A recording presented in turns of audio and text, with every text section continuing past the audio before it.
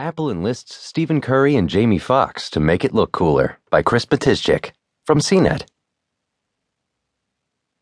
There was a time when most things Apple released were regarded as inherently fascinating. It's harder, though, with the off-year S phones. They might have new technological touches, even 3D touches, but they still look like last year's iPhone 6S.